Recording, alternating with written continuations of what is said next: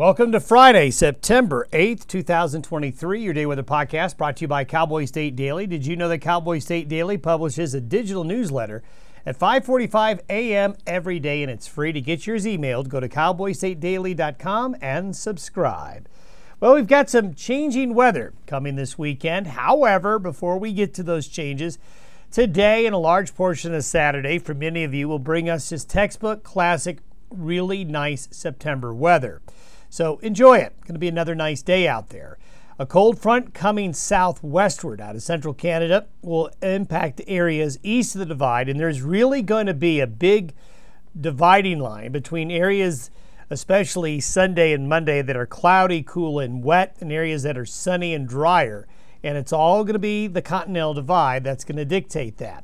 Cool and wet conditions will develop Sunday through Tuesday as rain showers, thunderstorms, and low clouds and cool weather in that upslope will develop. And it's going to be upslope that develops from southern Montana all the way to southern New Mexico and West Texas by the end of the weekend and early next week.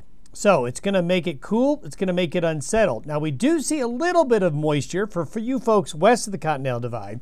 Later in the weekend and early next week, we get a little bit of subtropical moisture coming in, and this cold front will cause some instability. So there will be a little bit of shower and thunderstorm activity west of the divide early next week as well. Satellite photo this morning shows Hurricane Jova out here in the Pacific. It's going to continue to just move out to sea, not cause any problems on any mainland areas. Here we have an upper level low right here along the U.S.-Canadian border. As the system travels this way and intensifies a bit, that's going to be the player later on this weekend. But there will be some showers across portions of northern Idaho and Montana with that system today, but it'll be mostly dry elsewhere, all due to a nice big large area of high pressure over the west. So enjoy today. It's going to be really, really nice. Now by Sunday noon, you can see that the weather pattern shifts around a bit. High pressure develops in western Canada, and we have a bit more of a trough, and you can see it right here.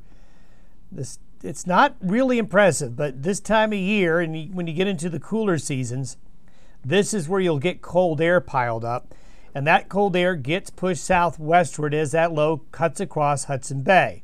And this will be by Sunday, but the cooler air begins to move in by as early as Saturday. This is by 6 p.m. Mountain Time on Saturday. So the cool front by 6 p.m. Saturday is about to the Wyoming-Colorado border, pushing into Montana, northern Wyoming, western areas of the Dakotas. That will start some upslope weather conditions there, and this is by noon Saturday.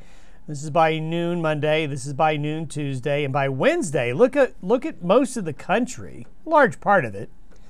Cooler air from Canada spills in and really brings a taste of fall. Look at that cool air getting almost all the way to the Gulf Coast by noon Wednesday.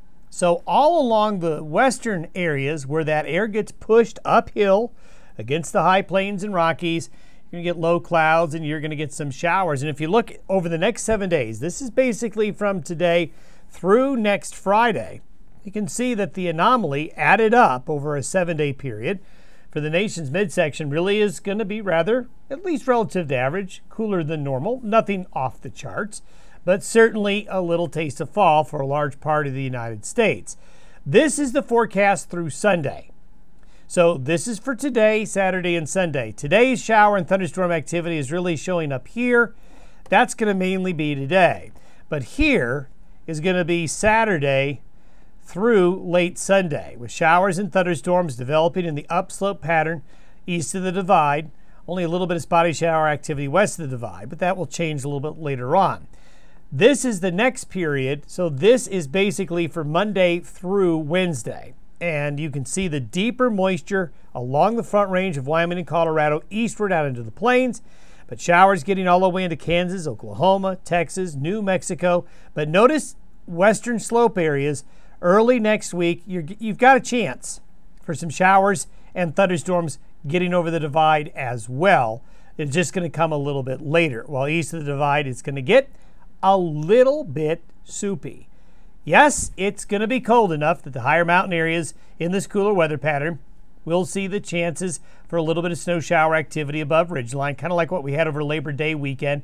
Nothing significant, although notice it's getting a little bit further south into Colorado as well. We'll still take a look at what happens in that long-term after the 21st with Monday's update. And speaking of Monday, that's when we'll see you next. Have a great weekend.